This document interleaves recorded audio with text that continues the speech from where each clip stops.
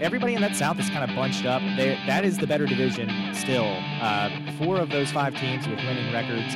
The North, only Strasburg has a winning record. Everybody else is 500 or worse up there. But that's a very tight division, too. 1-3-5 separated by just 2 games up there. So, welcome to the Yak Sports Podcast with Joe Deck and Leland McCray.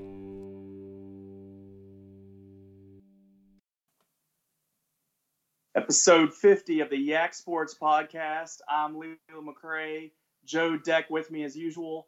And for the last, I'd say 6 weeks, I've been kind of reserved in my Stanton Braves fandom and realizing that they may not be the best team in the league. And a couple times I said, things happen in the playoffs.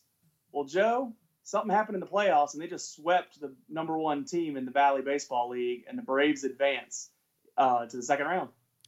Yeah, me and the guys talked about this tonight as well, actually, because we had to bump all the recordings this week. But on the other podcast, yeah. On the other podcast. But the Valley Baseball League is a crazy, crazy league when it comes to postseason play. Because it's a best of 3, really, if you get lucky in game 1, anything can happen. And I think that's what we saw here. I think we saw Waynesboro basically hand Stanton the game in game 1. They had 5 errors, really should have been 6, but it's officially 5. And the reason I say should have been 6, the first baseman dropped a pop-up along the first baseline that they didn't count as an error, which I'm pretty sure by rule is an error, but they just didn't count it. I'm not going to get into that. Best case scenario for Waynesboro, they had 5 errors. 3 in the first inning, which spotted Stanton 4 runs, and Stanton did a good job. I mean, they kind of held on to the ball game. They hit well when they needed to. Andrew Check had a big night. He had 3 hits, 3 RBIs. My boy. Yeah, he looked really good. And to me, when I watched that game, it was just not the same Generals team I had seen every other time I'd watched them play. Game 2, I didn't go to, and so I can't speak on what happened. I don't see the errors on there. I saw from secondhand account lots of hits for Stanton. Waynesboro walked people, and that's going to be an issue when you're in a must-win ball game. Stanton's pitching held them to 2 runs in each game, so Stanton had the good pitching, they had the good hitting. And now they're waiting to see Covington and Charlottesville, who were supposed to play Game 3 tonight, but they got rained out, so that'll be Wednesday night now, and Stanton has an extra night off to prepare. Yeah, I mean, that's handy for them in these playoffs because it just goes boom, boom, boom. But, hey, that's the short series. That's the risk. And everybody knows it going in, so it is what it is. Waynesboro didn't take care of business. I appreciate if we were going to win 2 games against the Generals all year. I'll take them when we got them. But I guess we advance. We're waiting to see who we play. Do you have a score update tonight on that? It's rained out, like I said. Oh, sorry. I blanked. Sorry. Yeah. It's okay. Obviously, Leland's not listening. We'll get to why I'm scrambled later in the podcast. But yeah, so I'm pumped now. They can easily go down in the next series, and there's been many times that I've seen my Braves do that. So I hope not. I'll be cheering for them. Maybe have a chance of making it to a game. Maybe probably not.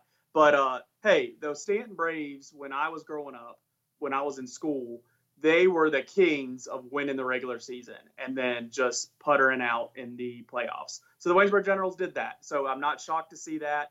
But I'm disappointed one of our 2 local teams is out. But either way, we were going to have that at this point. Yeah, they happened to play each other. The North saw both top seeds win, Woodstock and Strasburg, and Woodstock currently hanging it on Strasburg 11-0 in the 4th. Ooh. So I would venture to say Woodstock's going to win game 1. I would think they're probably going to win that series. Woodstock has just played really, really great baseball down the stretch. And so I think you'll see Woodstock in the final. If I had to pick, I'd say probably Charlottesville comes out of the South now. But you would have said that. I mean, you would have said Waynesboro was going to be the Braves. So maybe the Braves are catching fire at the right time. I'm hopeful. I think there's reason to be hopeful. Yeah. No, I mean, look, Stanton played well in both of their games against Waynesboro, which was the best team in the league. So if they play like that against Charlottesville, sure, they can win. It's just a question of if they can keep that up on the long haul. And, I think what it comes down to in the playoffs, too, you get a lot of these teams that have met their pitch counts for certain guys, or they're, a lot more up against the wall with pitchers' arms. So, maybe the offense is what's carrying teams. And Stanton Braves offense hasn't been lacking all year. You know, it was really good, and then it kind of pulled back into normal. But, you know, if we're relying on hitting and, you know, pitching might not be the name of the game, I'm hopeful the Braves can win another round. Yeah, and look, again, it's going to be best of 3 from here on out, so just win. All right, so let's hit some quick hitters. Really the only other local story that I have noted, and we're reaching a little bit, Spotswood's Oderkirk.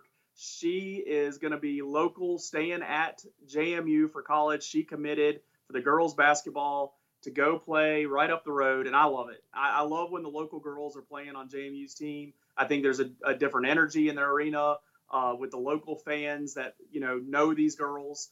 And, you know, when Kirby was there and Newman was there, I loved it. Anybody from Virginia I enjoy. So I'm pumped that she's going there. Yeah, it should be good. JMU's had pretty good success on the local players that have made it on JMU. They don't typically, when a local player makes it on JMU's women's team, it's not because they're local. It's because they can actually play basketball, and they usually have pretty good careers. Yeah. I mean, I skipped past her, but I mean, she was there right on the tail end of Kirby and Newman, and then kind of carried that local field past them. Mm-hmm. So yeah, I'm pumped. All right, moving on. Now we get a little more national. A lot of random things here. I guess I'm gonna go with probably the most important. We never talked about David Ortiz and all that. That happened the same night we recorded when I was on vacation, and we never really came to Ortiz, but obviously no one likes hearing anybody get shot, and the details around that story have been odd, to say the least. But David Ortiz went home. He's Instagramming and tweeting, so we're glad that he's home. I know you're not the biggest David Ortiz fan, but I doubt you're going to say anything different than what I just said. No, I mean, I don't want anybody to get killed. So I'm glad he's doing better. Yeah, like you said, odd is the best way to describe the details around that. I don't believe the official investigation line of mistaken identity was the reason he got shot. The most famous guy in the Dominican Republic. Yeah, I'm not buying that story. I think he was the intended target, but I don't think they want to admit that. I really feel like there was a lot of PR around that. When Ortiz was in surgery that night, you know, we were hearing the initial news, and then all of a sudden the information stopped coming. And we were getting videos and accounts that were brutal. Yeah. Like, and we don't need to go into the details of what we saw that night, but all the new information stopped coming, you know, when daylight hit, and the Red Sox went and got him out of there and brought him back to America, and no one ever played up the fact that he was back in America and all that. And I think it's probably from David Ortiz's camp, or even himself, like, not wanting the Dominican Republic to look worse because of this situation. But I mean, it's more than just this situation going on down there that would make it look bad. But yeah, I don't buy any of the information that I've heard from 24 hours on after that happened. Yeah, well, that was a hard week for the Dominican Republic, because they had that, and then that was the same time that those American tourists were dying. So well, then it's been going on. Yeah, it's crazy. Well, but it was the same week it got really a lot of traction in the news. Yeah. So yeah, their tourism minister's not having a great 2019, but oh well, it's not my job. All right, let's move over to the Redskins. And Joe, I want you to approach this that you actually care, because I could see that being your answer. So just imagine that you're a Redskins fan. They're talking about building a new stadium, and they've been talking about that for 6-7 years. The potential sites that were listed in the article I read was National Harbor, Dulles, and RFK location. What would be your optimal out of those? Dulles. It's in Virginia. Yep. It's in Virginia. Gets Virginia business. I'm all about that. And look, I think RFK, I think there's a reason you left RFK. That one makes no sense to me. The National Harbor would probably be pretty good. But yeah, I'm going to pick Dulles. I think if you pick Dulles, you could easily get a metro stop built there. To me, I don't understand why they wouldn't. Yeah. Well, I guess one for the stadium. I gotcha. Yeah. For me, I would think you would want one that's kind of already close to a metro stop to build it there. But I think you could easily make that happen. You're near an airport to get fans from maybe not in the area in. Traffic's bad there, but traffic's going to be bad no matter where you put this thing. So I think, it gives Virginia the tax revenue on it, gives Virginia more business in that area. And so I'm all about putting the stadium in Virginia. I think it makes sense. They already have their practice facility in Virginia. Was your dismissiveness of RFK, I mean, it's not like they're going back into RFK. They're going back to that location. Like, they'll tear RFK down and build a stadium. And that's why I love that. No. I love where RFK sits geographically, right along the river, right where the bridge comes into it. And then it's right in line with the Capitol building, the Washington Monument, the Lincoln Memorial. It's just important things all in a row. And I love that that's like one of the bookends for it, that RFK sits there now. I think you build a monster stadium right there, something that rivals AT&T Dallas Cowboys Stadium, and which they will. Wherever they build it, they're going to do that. I really want to bring it back into D.C. And like you said, traffic is bad anywhere up there. So it's going to be bad at that RFK location, same as anywhere. So let's go. No, put it in Virginia. Put it in Dallas. Well, that's what everybody complained about when they put it in Maryland. They weren't in D.C. anymore. So go back to D.C. No. I actually put Dulles as my third choice. Landover, Maryland's bad for a lot of reasons. Not being in D.C. isn't really a primary answer. It's 2 hours away from D.C. Or maybe not actually 2 hours, but it feels like 2 hours if you're stuck in traffic there. Landover is horrible. I've been there. It's not 2 hours. It feels like 2 hours if you're trying to get out of that parking lot. Well, after a game, it's not a problem. But if you go early and tailgate, getting out of FedEx Field after a game is a nightmare. It is terrible. It's horrible. Because you don't have 2 ways to go. You have 4 ways to go if you're at RFK spot. National Harbor will probably be the worst on traffic. Yeah, but it's pretty cool. I'm not even knocking that. I mean, I think it would be a cool setting. You'd have water right there, which you have at RFK, and you'd also have a little better view from the actual stadium. Now, I don't know how you would incorporate it in a football stadium, seeing those views, but you'd be a little bit closer. Now, the blimp view from RFK is what I'm talking about, where you just see everything boom, boom, boom, right in a line. I don't know. I think Dulles, its only advantage is, getting people to the game and through flight and existing metro stations and all that, even though RFK already has one. But Landover's also in a dry county, which makes zero sense. But Landover's in terms of NFL. I mean, I think that's basic. I don't know. I'll take RFK location. That's my choice. Give me Dulles. All right. Let's go back to Fox college football, and something I'm pretty excited about this year. Fox is trying to line up, some of their, prime time matchups, some of their big time matchups for the day, putting their best game at noon. And I love it because ESPN doesn't do that. ABC doesn't do that. Get Fox to be the place to go at noon for football. I love it. They always do the Red River shootout or whatever I'm supposed to call it now when Oklahoma and Texas play. They always do that at noon. Go ahead and get all these games that are coming on Fox. Instead of being one of 4 big games at 8 o'clock, be the only one at noon that anybody really cares about. Yeah, no, I don't think it's 4 big games at 8 o'clock, but Fox is one of them. You got Fox, you got some weekends where it's CBS, and then you got ABC and ESPN. CBS very rarely has their big game at 8, but LSU and Auburn every time they play. Yeah. Or LSU, Alabama, or Auburn, Alabama. That's usually a 3:30 game. You're wrong. But I'm all about putting a big game at noon. Then you have the SEC big game at 3:30. Yeah.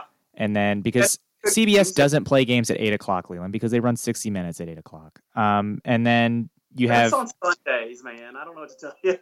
I'm telling you, Saturdays they run the news or 60 minutes. They run one of them. They run a certain amount of doubleheaders on CBS on Sundays, and I think it's like 3 or 4. So it's not every week. Maybe one. But ABC and ESPN definitely have their best games of the day at 8 o'clock or 7 o'clock in that prime time hour.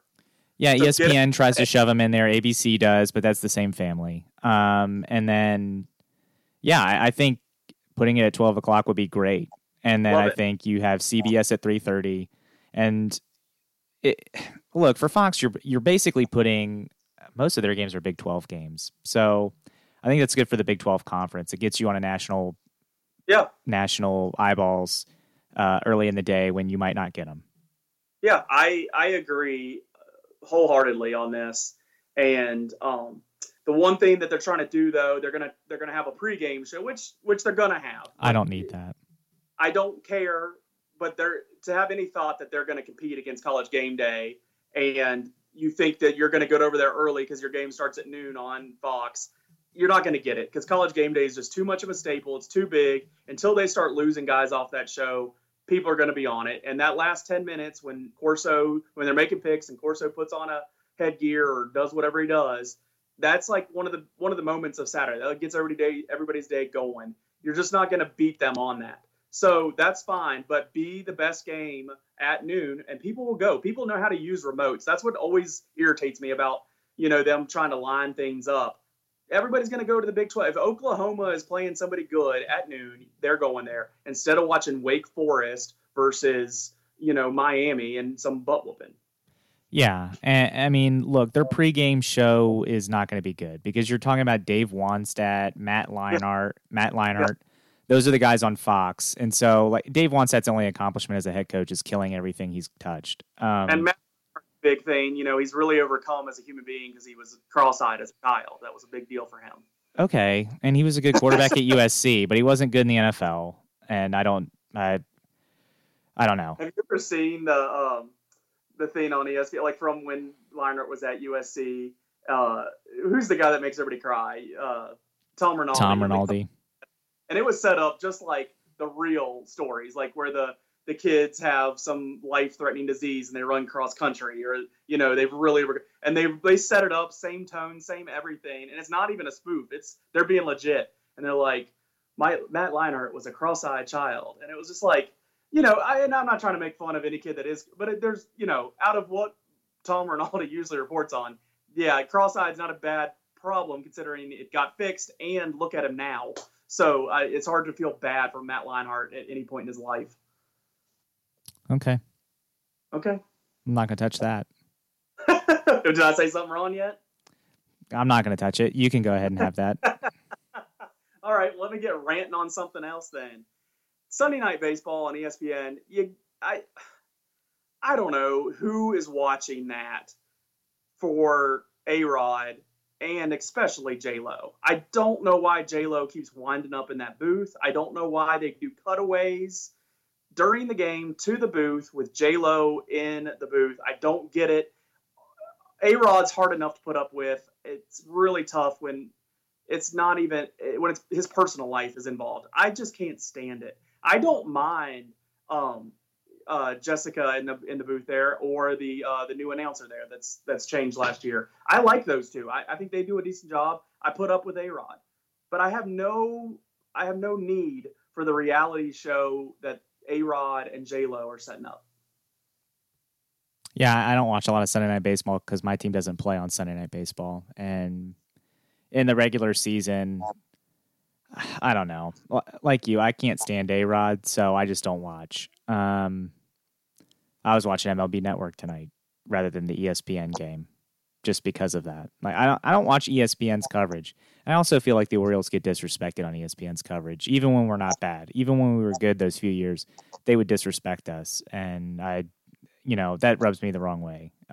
So we'll get to Orioles disrespect here in a minute, but I just feel like whenever I'm watching ESPN, I always have to roll my eyes because it's very pro New York, very pro Boston coverage, and I just don't need that. I have to deal with it when I see their fake fans show up to Camden Yards, so I don't need to hear it on ESPN. Yeah, I just don't know like who you're pleasing with that, because I don't think people that care about J-Lo and A-Rod are watching already. And I think it's only irritating the people that you are there for. And I don't know. I mean, J-Lo's a pretty lady, but I don't know if that's the right setting. Let her be on American Idol. Let her be on the dancing show or whatever she has. I don't know what she's doing anymore. But just leave my baseball alone. Okay. I don't like him. Yeah. My thing about Tom Brady that came out last week, I'm quick to jump against Tom Brady. I am not a fan. I'm against him because he is good and they've won so many Super Bowls. I'll admit it's because he's good. Man, people were trashing him because he went jumping off a rock into a lake or something with his daughter, and people are like parent shaming him and stuff. And man, I'm a strong believer that people should be judging other people's parenting unless, social services needs to get involved. Otherwise, leave it alone. I mean, he has his daughter up on a rock. You hear him like, hey, are you ready? Do you want to do this? And she's like, yes. She's there. She nods her head. She speaks. So they go to start jumping. And as a young person will do, they get a little hesitant at the last second. And he kind of pulls her on with him. And they go down safely into the water. If he doesn't pull on her, she falls down some rocks. So then the parent shaming lands in and says, well, he's tugging her into the water and making her do something she doesn't want to do. And all this is what's wrong with the internet and Twitter and Instagram and all this. Having this much access just gives people an opportunity to throw darts at something that's innocent. And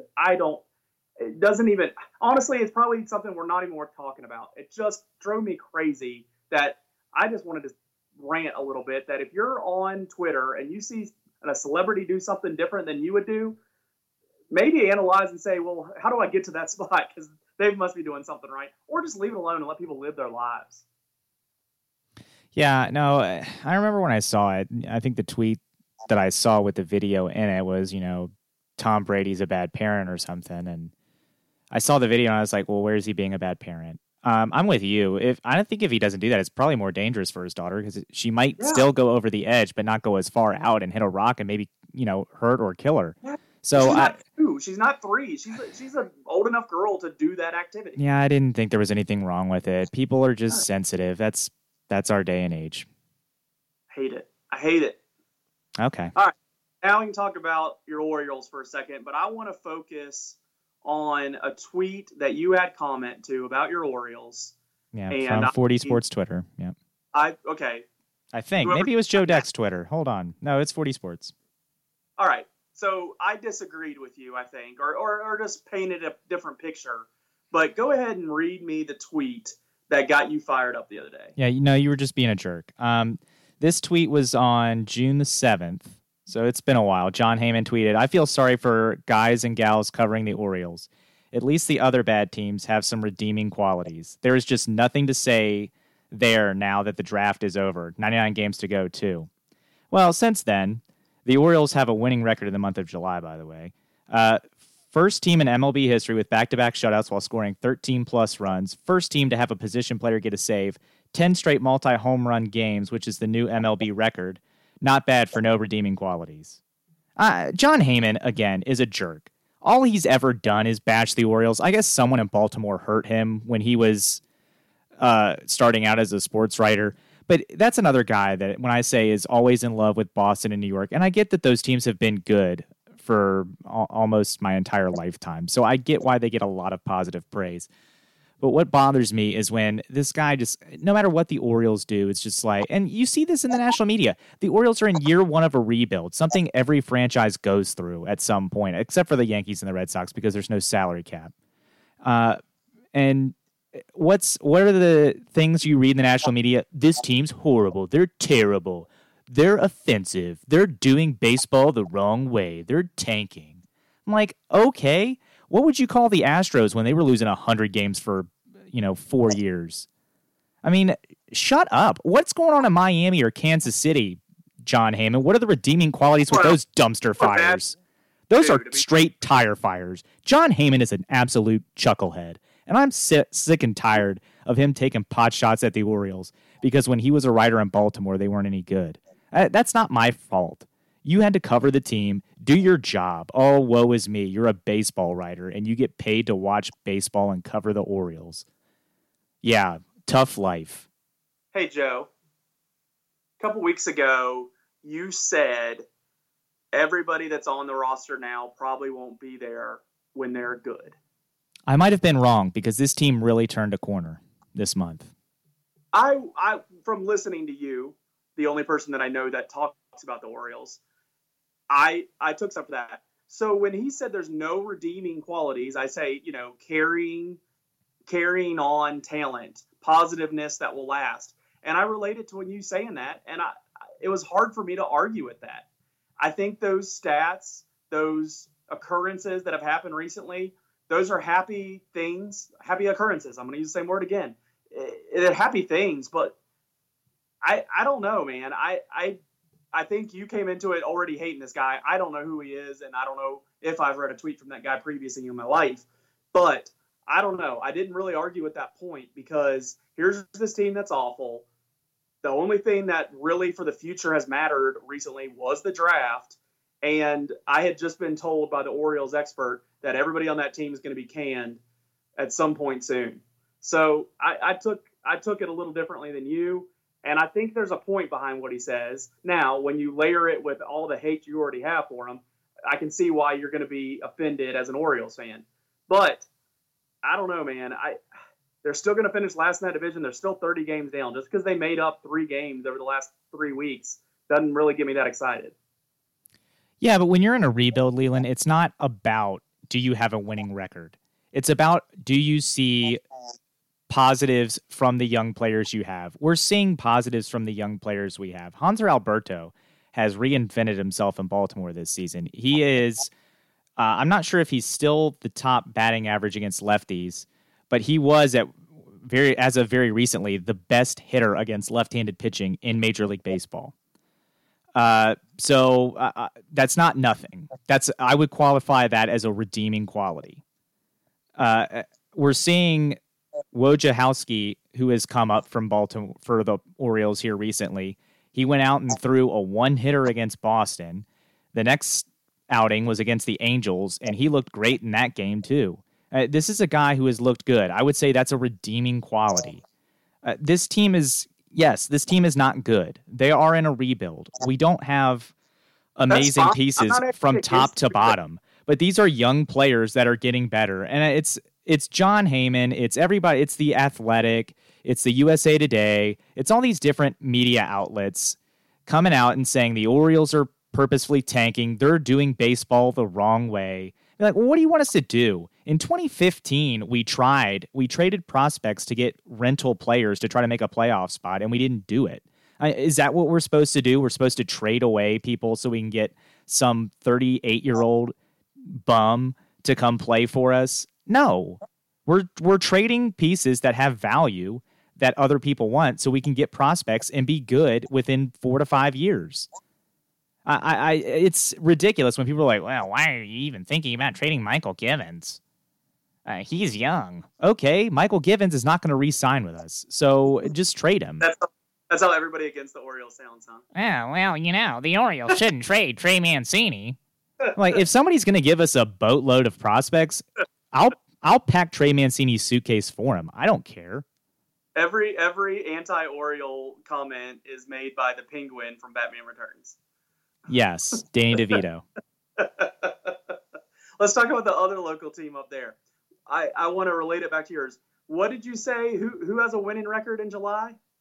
The Orioles have a winning record in July. The Nats have the best record in baseball since like May 20th. And this is the team that you left for dead 3 weeks ago. This is the team that you said had no chance of making the playoffs. Here they are sitting with the best record in baseball for the last 2.5 months. And with all that, Leland, they are going to be in the second wild card spot after tonight because they are getting absolutely slapped by the Atlanta Braves. Yeah, it's one game. I in general, I like the Braves and I think they're going to do well. But I'm just saying, you've read this team for dead weeks ago, and you're just going to be wrong. That's the thing. They're going to be relevant in September. If they don't make the playoffs, they are dead. It doesn't matter. Who cares if you're in the race? If you don't make it, you don't make it. But you left them for dead. You're saying they're done now. 3 weeks ago, you said they're done. If they don't make the playoffs, they were done. What they did the first part of the season killed them. Just like the Boston Red Sox. Them going 0 for April killed them. That put them in the situation where they have to win like 80% of their games. Well, Mr. Take the moment and write the rest of the story. Why haven't you done that for the last 10 weeks when they've been playing good baseball? Because I don't think it's going to last. I am waiting for the Nationals to fall apart with their crappy bullpen. It will happen. Their bullpen has been crappy over this stretch. Their starters have been amazing, and they winning more games than they're losing, and they're the best record in baseball. I don't know why you still hold on to that they're screwed. They have the best record in baseball after a month and a half into the season. That's kind of a long time. That month and a half really hurt them. I mean, it did. That's why they're only in the second wild card, but they can still keep moving on that. I mean, they have plenty of games of the Braves left. Okay, well, let me tell you who else is catching them. The San Francisco Giants, the Milwaukee Brewers, the Philadelphia Phillies, who, honestly, I am surprised they're even still in the race. But they're hanging around. The Cardinals and the Cubs. I mean, these are all teams, Cardinals, Cubs, and Brewers. One of those teams has to win the division. The other two are going to be right there chasing the Nationals with the San Francisco Giants and the Philadelphia Phillies. Did you see the Phillies jerseys of the night? Yeah, those were pretty cool. Yeah, they were awesome. All right, I don't want to talk about Pittsburgh. Hey, you told me, and I had no idea, Cleveland's been fighting back in the Central, catching up with the Twins. Twins haven't been playing terrible, but it's just Cleveland's playing pretty good, and the Twins haven't been hot, and that's made them, they're going to have a little race down the stretch here. Yeah, the Indians are going to make the playoffs now, I think. They're early in the season. I didn't know if that was going to be the case, but they've really turned it on, which has been interesting. And, they talked about it on MLB Network. The Nationals do the same, but even better, but you don't know. But the Indians, here we go. Well, because of the difference, Leland, and let me explain it to you. Let me finish my point. The American League doesn't have the same quality of teams as the National League does, chasing them. And the Indians are way ahead. Unlike the Washington Nationals tonight, if the Cleveland Indians lost, they'd still have a 2-game advantage on the second place team in the wild card, whereas the Nationals are the second wild card and could be passed within 2 days. But the Cleveland Indians were a team that people were looking at as a potential team that was going to be unloading because they had people that other teams would want in a playoff chase, and the Indians could get prospects. Well, now the Indians are in the playoff race, and they're not going to trade any of those people. It's very interesting that they traded Edwin Encarnacion, and now is when the team is doing good. So I don't know. I don't think that has anything to do with it. I think it's correlation, not causation. But the other team is the San Francisco Giants, because that's another team that Madison Bumgarner. I mean, people were talking, do you trade Bumgarner or not? Well, now the San Francisco Giants are, right there in the hunt. The Mets will probably go after him. The Mets. Yeah. The Mets yeah, because they got, but that made no sense to me. No. I wonder if they're going to turn them. I don't know. That's a dangerous game to be playing, because to me, you've set the market price. So I'm not going to overpay that. Yeah. And if you get stuck with Marcus Stroman, by all means, be stuck with Marcus Stroman. Huh. All right, let's get out of here. Let's get to the B block where we got something special planned.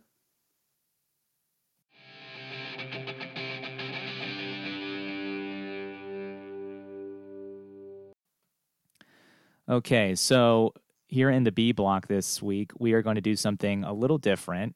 With all the conference realignment talk, I've often thought, and when I was playing NCAA football there at the end, the video games, they gave you the ability to change the conferences around, but they never gave you the ability to create your own conference, which is what I really wanted to do. I wanted to create my own conference. And so I pitched this to Leland and said, hey, if we're ever here in the summer having a week where we just need something to fill time, let's do a conference draft. So keep listening. Keep listening. This is going to be interesting. Let's do a conference draft. We'll do a snake draft. I will let Leland go first. And so the way it's going to work is we have any college in America that we can pick from. We each have been given our own conference, and we are picking from the entire country. You get 12 teams. It's a snake pick. So I'm going to let Leland go first, which means I'll get picks 2 and 3. He'll get 4 and 5, yada, yada, yada.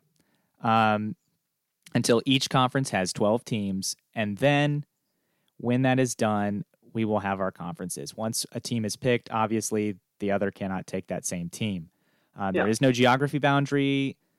This is supposed to be all around, but when you're building your conference, football is king. So I expect there to be a lot of football-only schools that get picked, especially early on. Mine is the Joe Athletic Conference. These schools will be jacked to be in the Jack. I guess I can't. I can't use my nickname for conference because the Big Ten already used that at one point. I don't know what I'm gonna call my conference right now. I'm gonna try to do better than the LAC because that doesn't sound very good. No, that doesn't sound good. It doesn't have the same ring as the Jack. No. All right, but all right. So any team doesn't have to be just football focused, and all over the country is open to it. Yes. All right. I know who I should pick first, but I'm not. I'm picking Alabama first because. Oh my gosh, Leland, that's disgusting. Because I think they can stay on top. I think this era of football, I think even when Saban goes, they're likely to stay on top, and that's who I'm picking first because they bring the eyeballs. That's upsetting. When I gave you the first pick, I was giving you a chance to pick Virginia Tech, Leland. I have them on my list because I have my homer pick and I want them there. But if I don't get them, I don't get them. I'm a conference commissioner. You got to be more than a fan when you're a conference commissioner. Damn it. I did not expect you to be a conference commissioner. I expected you to be fan mode first. Oh, well. Okay. Well, that's fine. Alabama's a good pick. I had them as one of my first two picks. So I'm going to pick Clemson because that's the other school that's going to compete for football championships. Woo! Give me Dabo. And then my other pick is going to be a team that is pretty good most years in football, and their basketball program's taken a turn under Bruce Pearl for the good. I'm going to take Auburn. I'm going to take your rival. Goodness.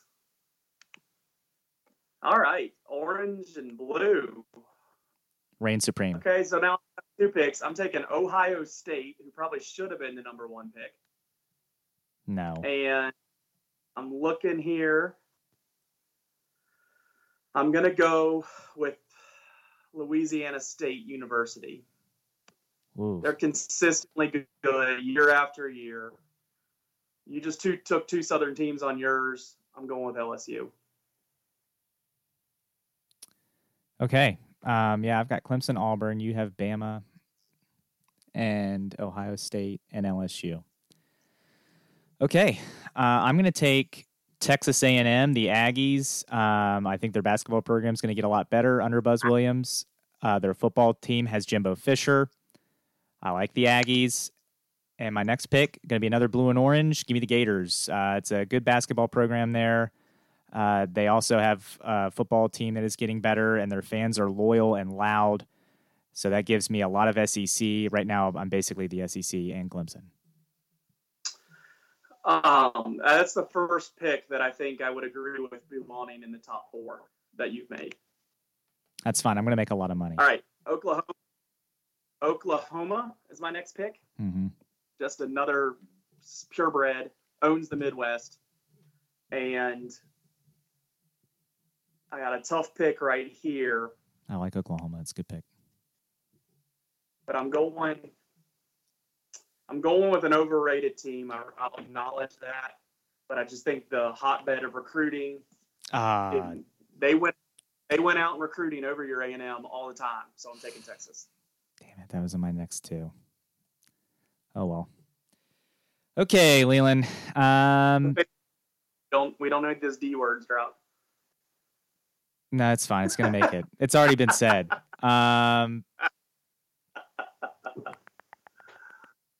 You've waited too long, Leland. I'm going to take Virginia Tech off the board. It's an up-and-coming basketball program. We'll have to see how they do with the new coach. I like the conference, though. I like them. I like the chances. Yeah, they're not beating Clemson, Auburn, Texas A&M, or Florida, but okay. They beaten Alabama, Ohio State, LSU, Oklahoma, Texas. So yeah, that's fair. Yeah, the football team's going to struggle in my conference, but you know what? Their fans are loyal. Yeah, I think the fan base will be good. It's a good market there in Virginia. They feed into DC. If that isn't doing it in that conference, you don't have time to wait around. They're going to be firing people on the out at halftime, speech time, and outside the locker room, just like you want if in that kind of conference. My next pick is going to be the U. It's a very, very prestigious program. Oh, my goodness. I'm going to take Miami. Keeps my South trend going. It gives me a rival with Virginia Tech. Gives me a rival with Florida. I like this pick. I feel great about this pick, actually. The U is back, and they're going to bring their swagger back with the Jack. Get jacked for Miami. All right, I'm going Georgia. Oh, my God. I love that pick. I know. Go ahead. Georgia here.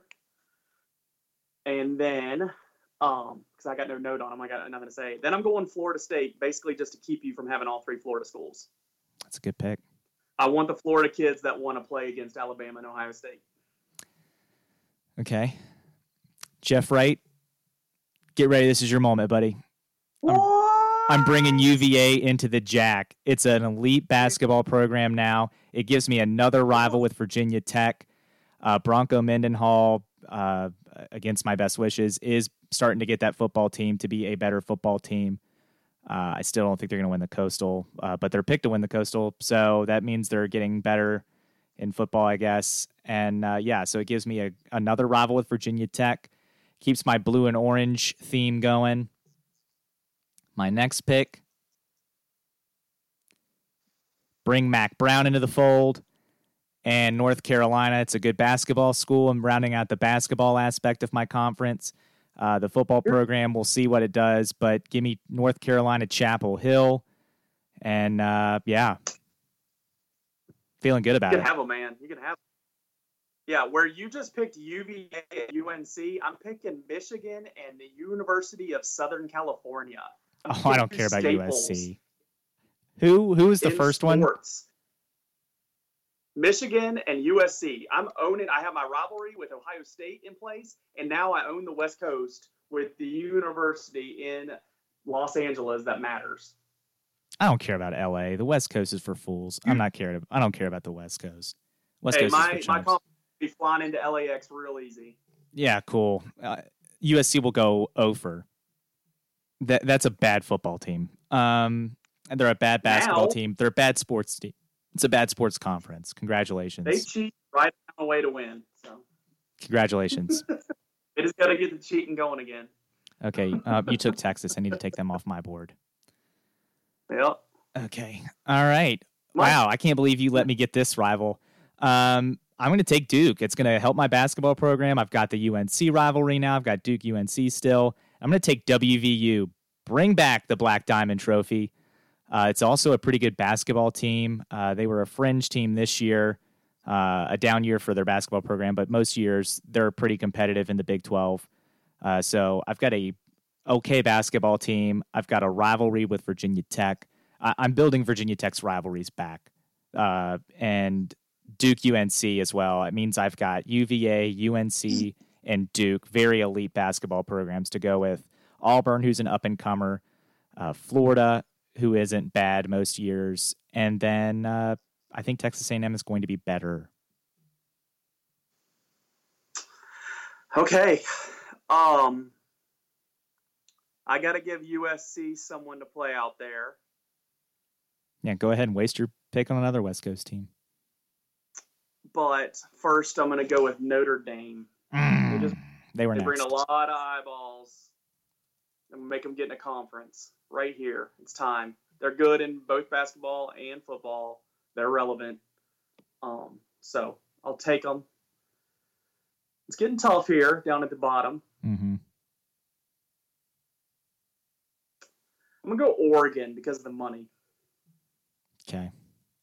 Take Oregon there. It's hard down here at the bottom. I get somebody for Texas A&M to play. Okay.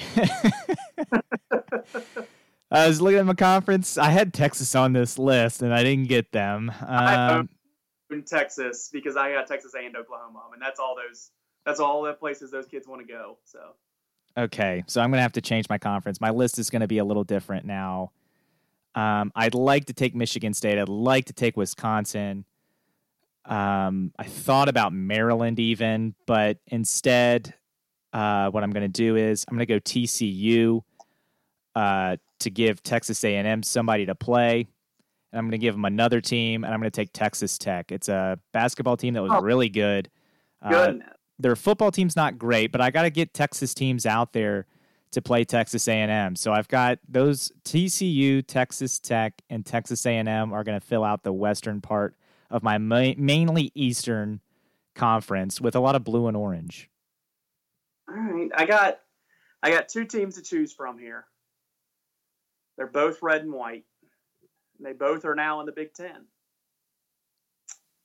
You're going to take Wisconsin. That's a good pick. Nebraska is the other one I'm considering, but I think Wisconsin overall. I would take Wisconsin over Nebraska. Yeah, it's just at a higher place. Their basketball is pretty traditionally good, and their football wins a lot of ball games. So, sorry, Dan, the man. I'm going with Wisconsin. And you're taking IU. Say that again. IU. Indiana. I'm just taking Wisconsin. That's all I got. Oh, I thought you said they were both red and white. I got Oh, that's right. You only have one pick. My bad.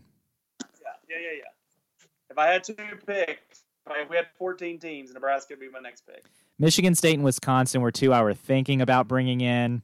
But again, I wanted to get some Western teams for Texas A&M. That's a long trip for Texas A&M and for everybody else in my conference. But I feel good about the Jack. I've got Virginia Tech, Clemson, Auburn, Texas A&M, Florida, UVA, Miami, UNC, Duke, WVU, TCU, and Texas Tech. If Alabama doesn't win, I'm winning the football national championship with Clemson. I got Ohio State, LSU, Oklahoma. They're going to be involved. Oklahoma's fake. And so who was that other team you threw in there? Ohio State? Yeah, they're just in it every year. Okay. Yeah, well, let's see what they do without Urban Meyer. Your third best team is Texas A&M. Come on. I've got Clemson. I've got Ohio Auburn. State. I've got Ohio State, the most time ranked. Ohio State, most times in the top 10. Ohio State enters the season ranked all of 15 of the 15 last years. They are one of the best programs in the nation year in, year out. Cool. Let's see what they do without Urban Meyer. That's what people said when Tressel left. No, because they hired Urban Meyer. All right. I really like my conference so much more than yours on a historic level, for the future level. What is one team from my conference that if you could just say you have to give me them, who would it be? Hang on. List your conference again. Alabama, Ohio State, LSU, Oklahoma, Texas, Georgia, Florida State, Michigan, USC, Notre Dame, Oregon, Wisconsin. I'd say give me Texas, but I'd like to go back in time to get Texas, because if I would have taken Texas then, I wouldn't have had to pick these TCU and Texas Tech, which are the two I feel least confident about. And then if you would have taken Texas earlier, I'd have Florida, but I picked Florida before you picked Texas, I think. But I know, but if you would have picked Texas, then I would have picked Florida. Because I'm a homer, Virginia Tech is who I would steal and put in the middle of my conference. Funny enough, you should have picked them first overall. You would steal my number 5, and I would steal your number 5.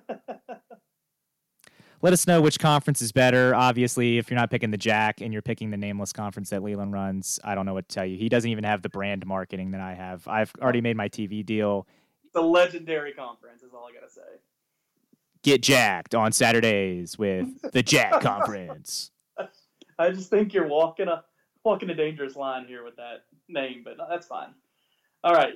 Let's get out of here. I want to hear people's opinions about these conferences because one is far better than the other. But let's get to the D block. Right, the Jack. And we'll get out of here to the D block.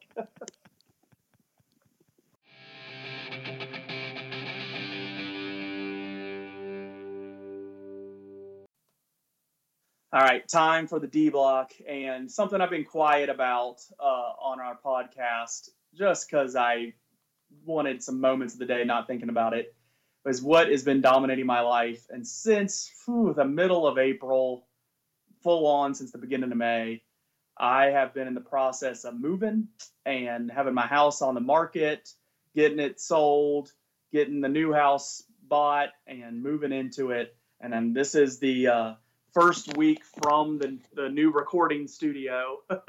It's just a different room at the new house. And man, I don't want to do this again. I don't want to move again. And luckily we were in a position to buy a house where maybe we won't have to. And we really like it. We're still in the Riverheads area, so my Homerisms don't have to change. But it's a little further out, a little quieter, nice view, more room for the kiddos, kind of a better yard situation for them to grow up in. And so we're pumped. And probably my lack of preparation for the podcast probably has shown over the last 8 weeks or so, but it's been worth it because I think the family will like it a lot, and they have so far. And that's what's been dominating my life. Things I've learned, and that's why I'm talking about it. You want to have a good realtor. I had a really good realtor, really did a really good job at selling the house that we were in. Lots of showing. So you just want somebody that's going to put the house out there. But also, having people to help has been so helpful.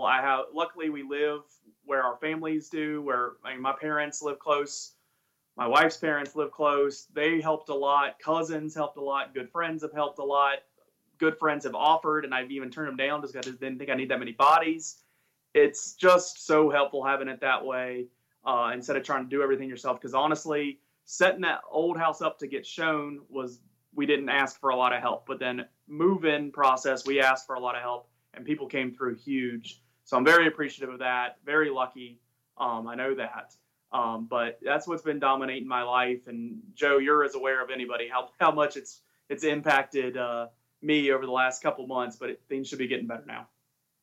Yeah, and congratulations on the move. I was one of the friends that got turned down, inviting to help, but that's fine. And if you would see the muscles on some of these young cousins that I no, I'm not going to pretend like I would have been doing any heavy lifting. That's the thing. But yeah, it's I'm glad that you got moved in. I'm glad you're at the new place and you guys like it. I remember when you first told me you were going to be moving and it was going to stay in the same area, and I was like, oh, okay, that's cool. And then I saw all the stress involved with it, and that's one of those things. You never realize how much stuff you have until you move, and then you really look at all your stuff and go, do we really need all this? Or at least that's what I do when I move. Yeah. But then you move in and, you get settled and it starts to take shape and the new place becomes the home and starts to feel like the home. And that's always nice. And again, congratulations to you, Stephanie, and the family on getting moved in. Thanks, brother. What is dominating your life? Yeah, you talked about lack of preparation. My dominating my life and what I know that you need to know are both things that Leland has talked about on this podcast in the not so distant past. But we've talked about Yellowstone now 2 weeks in a row, I feel like. But to me, I've been watching it. 3 weeks ago, yeah, because last week. Yeah, Moran talked about it. But I've been catching up on it, and what Leland didn't tell me, mainly because he doesn't know all of my music listening habits, but that soundtrack to Yellowstone, I knew a lot of the songs they were playing already, and then there were some other ones that I was like, man, I didn't know that one, but that's a good one too. Lots of great songs and great music in that show to go with the great acting and the great story. So I have really loved watching Yellowstone and the soundtrack. It's a lot of fun. Whiskey Myers plays a lot in there. Whiskey Myers is a good group. In fact, there's actually a scene where he's the one singing in the bar. That the Just daughter, and when she takes that rich guy there before she tries to basically gut his business. And she told him what she was doing. Yeah, she did. And but they're good. Tyler Childers is another one that's in there. He has some good songs. He does a good job. I've really enjoyed the music in Yellowstone. I'll have to probably try to listen to that separately. I've noticed during the show it is good, but I do maybe want to look it up separately. What I know that you need to know, I'm going to go ahead and just keep on moving because I'm just going to take Leland's thunder here. The CGI Lion King review. I went into it hopeful. I wasn't mad when I left. I would say good, not great. And what I mean by that is there were just too many things that I didn't when I compare it to the animated version, the original, I just liked it a lot better. And you said you didn't think it was way better. In my opinion, it is way better. Some of the choices they made, I didn't necessarily agree with. I think they should have picked a better Pumbaa. I think they should have picked a Scar that they felt more comfortable could sing. I just felt like some of their choices they made, they didn't take into account some of the things those characters have to do in that movie. Be Prepared was a monologue, not a song. I hated that. That's one of my favorite songs, as I mentioned last week. And to me, I basically felt cheated with Be Prepared. Anytime Seth Rogen tried to sing during Hakuna Matata, I wanted him to stop immediately when he would start. He can't sing. I don't know why you would pick Seth Rogen to be in the movie. He's not funny. Billy Eichner is the one who, honestly, the guy who plays Timon or voices Timon. He is a low-key, really good singer. I did not know that before I watched The Lion King. He can really sing. And then you had Childish Gambino being Simba, and you had Beyonce being Nala. Both of them can sing very well, obviously. And they were fine in their songs. Yeah, Beyonce was fine, you know. There was an homage to Beauty and the Beast that I laughed at that wasn't in the original. Yeah. I thought that was a funny part. Yeah, I thought that was funny. The hyenas had some funny one-liners with Keegan-Michael Key being one of the hyenas. Yep. I thought they were pretty good, but overall, yeah, I mean, I felt like the changes were small, but the changes they made, I didn't love them all. They weren't all hits for me, and so the way I felt about it was good, not great. I did see some people talking about it, saying they loved it. They cried during it, and I don't know. I'm a pretty emotional guy when I watch movies and TV. Like I'll shed tears at anything somewhat emotional. Maybe it's because I was just prepared. Inside Out got me messed up, man. Whew. I don't even know what we're talking about. Inside Out, the movie for the Pixar film. Oh yeah. Nope, you're right. That is a sad movie. Right? Yeah, that gets you. Yep. Yeah. Field of Dreams, I cry every time during the catch scene with the dad. And there's some other ones that get me every time. But I guess they said they cried 3 times. Mufasa dying, I guess, but I was ready for it. Like, I was prepared. Yeah. I listened to Scar. I was prepared. I knew it was happening. You were prepared. Be prepared, yeah. Yeah. I guess maybe she cried when they didn't sing Be Prepared. I wanted to. I wanted to cry when Seth Rogen came on the screen for the first time. I don't think Lion King isn't a movie that makes me cry. It's not. How about my highlight? The song towards the end when they're all singing and all the other animals got involved, which was different than the first. I loved it.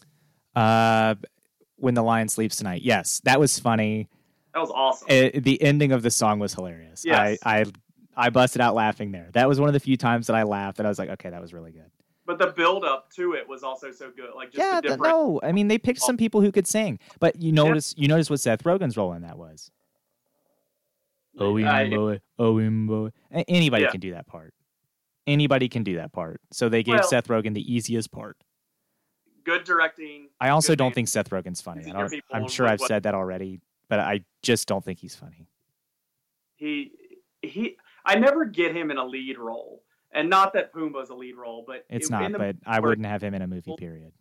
I don't get him in a lead role. He's such a side character, which I don't understand how they've expanded his career to what it is. Like he's okay in that little side thing, but starring in movies is just beyond him. I think. I kind of agree with your points there. Yeah, I'm willing to admit that apparently I'm wrong, or I'm at least in the minority, because a lot of people must think he's funny for him to keep getting these roles, but I don't find him funny.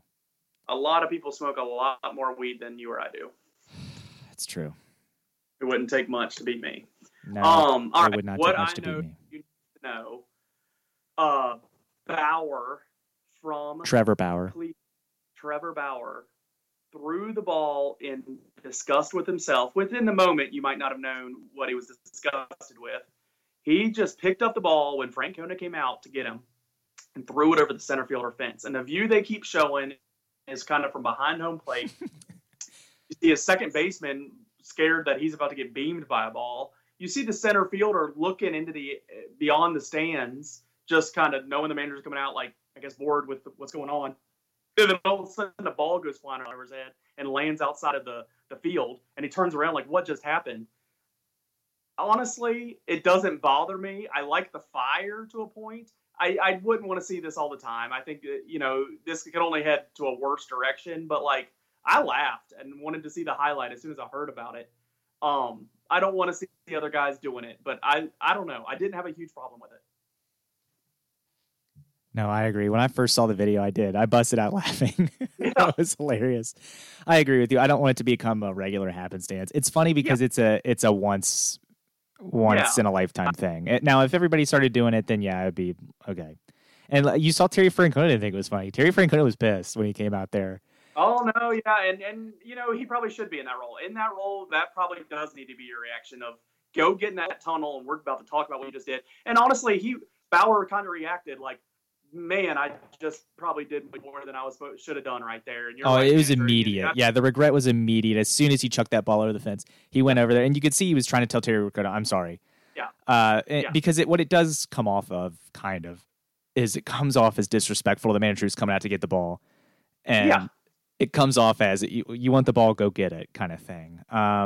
But seeing that reaction immediately, his body language, how he talked to Francona, makes me believe what he said in the post-game interviews of, I was only mad at myself. I'm the one that couldn't get it done out there. It was not my teammates, because his teammates didn't do the best for him in that stretch right before then. I mean, there was some misplayed balls and stuff.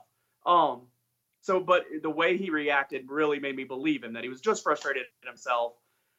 I don't know. For a guy that gets a lot of flack, I wouldn't put this very high on his list of something not like about him.